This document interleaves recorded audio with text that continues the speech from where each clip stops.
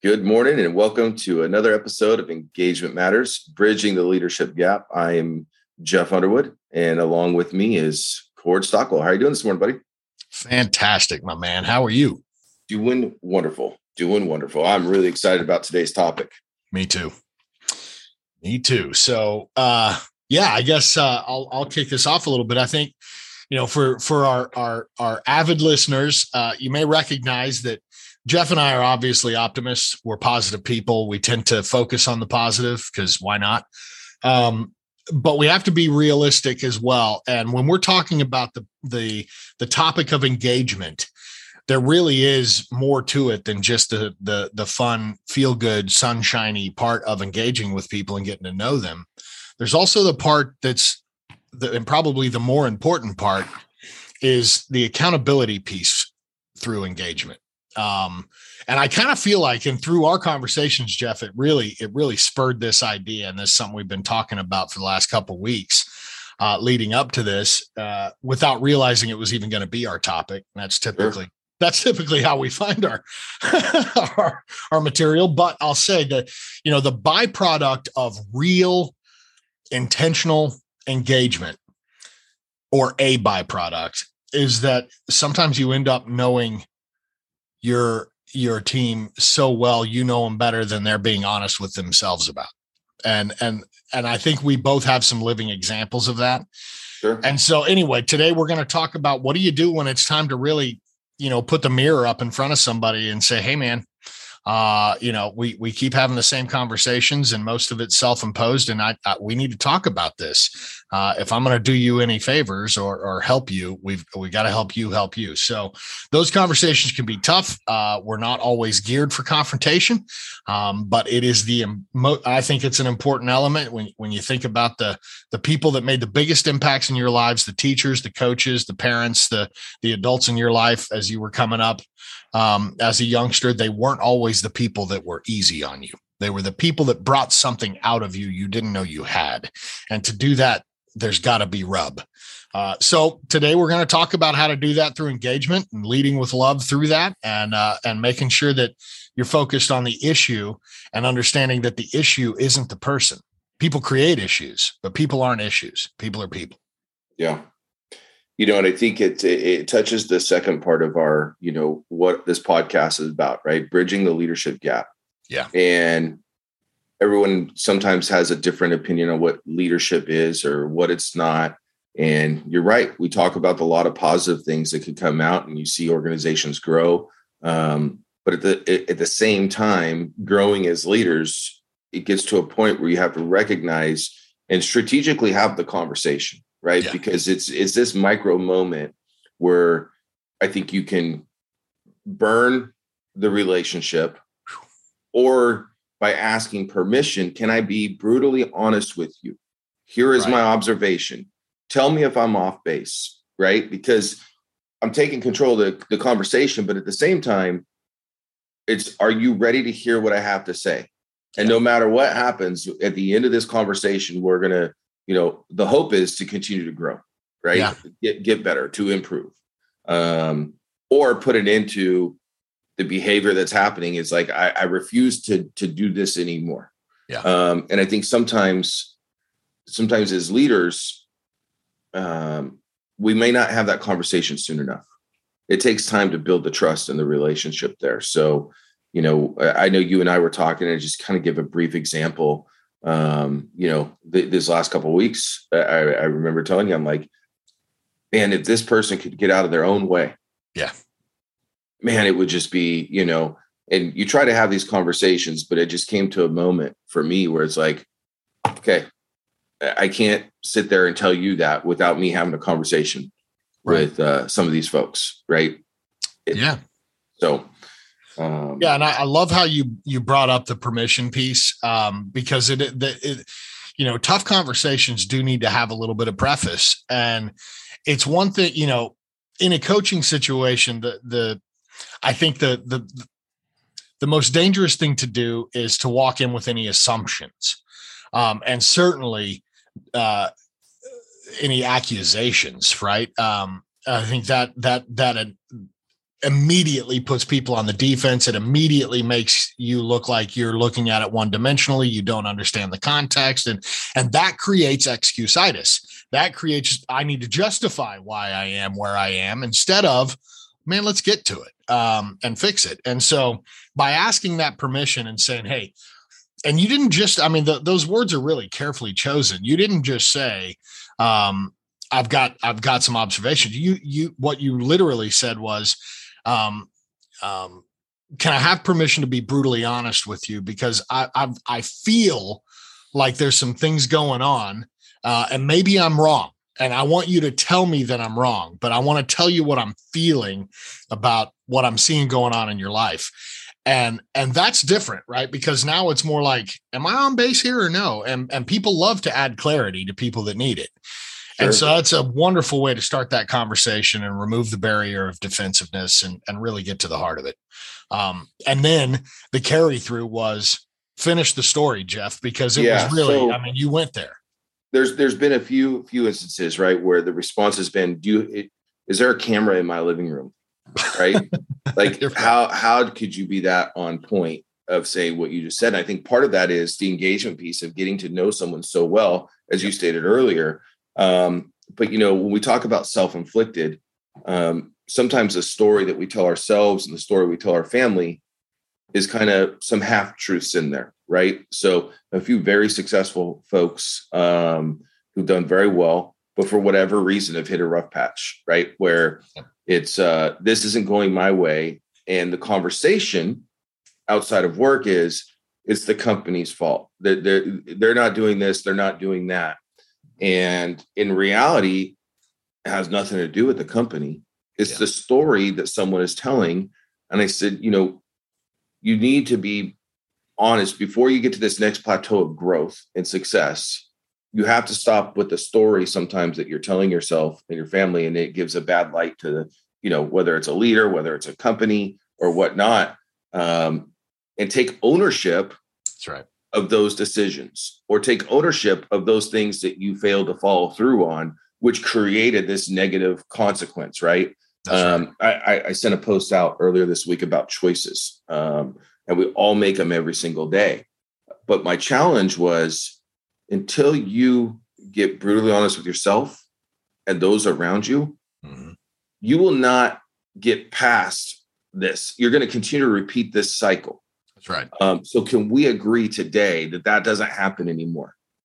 If there's a question, reach out for help. Don't be, I'm the, I know it all. I've got this down, because it's clearly there's something, there's gaps missing here. And it was one of those moments later on, I get a phone call and said, thank you. No one's been that kind of brutally honest and opened up my eyes to some of the things that I'm creating for myself. Yep. And I'm putting blame on somebody else, and I'm not taking that. I'm not owning it. Yeah. And so it excites me, because I feel like this, all of a sudden there's this little wedge that shouldn't have been there. Yep. Is now we've got, okay, now we're cooking. Now we're doing something. That's right? Absolutely right. It's helping someone get to that next level. Yeah. And that's a gigantic blind spot most of us have, right? I mean, let's be honest. We're all competitive. We're all goal oriented. And when things get in the way of that goal, the very first thing we want to do is figure out why that happened. And it damn sure can't be me. Right. But when you really step back from your life and analyze, if everything happening to you is negative, the only common denominator is you. And when your narrative to yourself and your family and friends and whatever is negative and woe is me and victimhood, then guess what? That doesn't necessarily make you look any better to them. It makes you look silly for putting up with it.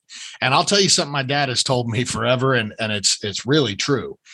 Don't tell people your problems, because half of them don't care and the other half are glad you've got them. And it's damn true, isn't it? Yeah. And so it's more about, I mean, but that's a crucible moment you had there with that person, Jeff, because now that's a template for looking at all the problems in their life.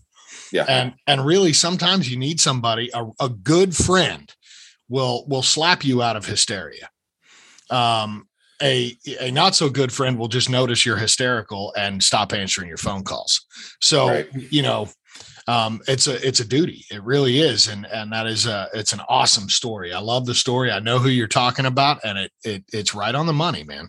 And as we're talking, and this is something that I just do, it's not necessarily a conscious thing, is, my heart. And I think people who've listened to us now for 20 plus episodes, almost 30 episodes, I want to see the best in people. But at the same time, as a leader, I will stop and I would say at least a half hour a day, if not maybe an hour. I'm reflecting on the conversations I've had. I'm visualizing that person, the good and the bad, and really, how did I respond in that moment? Yeah. Am I a part of the problem? Oh, boom. And being very honest with myself. And I think it's just something as we grow in life and in leadership, the more we're involved with people, there's people that just are so busy going, they forget what they said 2 days ago. Right. One of the things is I take this as a compliment, like, how can you remember that? And it's just one of those things. I remember a lot of stuff. Some things I don't remember because obviously it wasn't that important to me, but I think we can get so busy with the numbers and the day-to-day operations. Yeah. As leaders, if we're not stopping to pause at least a few times a week, if not, I would say every single day, just to replay some of those conversations and look for those moments and identify those moments of, did I miss an opportunity to lead someone to a better place than where they are today? Or did I just allow I missed that moment to not help that person grow? Yeah, I think you're help myself grow. Man, no kidding. And I love how you said, am I part of the problem? And I'll tell you, if you're having that conversation with yourself, you are. Right? Like if you've recognized there's an issue somewhere and all you're doing is thinking about it, not acting on it, then you're still part of the problem. The minute you start thinking on it, it needs to be addressed. So now it's Mel Robbins' 5-second rule, right? Let's get in and have the conversation. So that's that. I mean, it really is a two-way street. You as the leader have to know them better than they know themselves. You're observing them, you're coaching them, you're mentoring them. You're a psychologist a lot of the time with them. And so how they tick, and when your phone's not ringing, you're not hearing from them, or what, something's going on in their life, or they keep coming to you with the same problems. Then we're tripping over the same issue. Let's fix that instead of continuing to just fix the problem. Fix the root. That is a responsibility of leadership, but it can't just be barked out. It can't just be told. It's got to be lived. And when you have those moments like you had where you really shock them, but not you didn't call them a name. You didn't call them stupid. It's a lot like how we have to handle our kids, right? Yeah. You don't go to them and say, what the hell were you thinking that was stupid? You go to them and say, man, that wasn't like you. You know better than that, right? And boy, that makes them go, damn it. I do know better. I do. You're right. But when that's not like you, there's a difference there. Then what the hell were you thinking? It's the same thing. It's just, words matter, tactics matter. So there still is a soft side to this side of it, but this is a side that cannot be ignored, because if it's all just the fluffy, nice, love you stuff, then you're just being nice. Well, it's a facade. It can't last, right? I mean, right. Some people say it can, but I don't think it can last if you want to stay in a constant state of just existence versus a constant stage of growth. And so, I believe most people in life want to get better at something. They want to improve in some area. They don't want to stay stagnant. I mean, I remember when I was younger, my mother was a big stickler of education, and it used to make her so mad because I was successful without going to college and doing other things. And there were times I was very, very ignorant, right? Like, hey, I got this thing called life down. Like, don't try to tell me what to do. Right. And it's funny because I sit back now, 20 some odd years later and go, God, what an idiot I was. Like, that was just so shallow, right? Like, just to think. But what it tells me, though, it reminds me that we all go through certain stages in life. And the people I surrounded myself with helped me to realize my ignorance. Boy, and right? Whether it was friends or a boss or whatnot going. So I believe we should always have that constant state of every day I should learn something. That's right. Right. If I'm not learning every single day, I'm not growing. And being open to a new idea and not just say, so a lot of times there's things that are said to me that I may not agree with, but I'll sit there and I'll go, you know what? Let me just think about that for a second.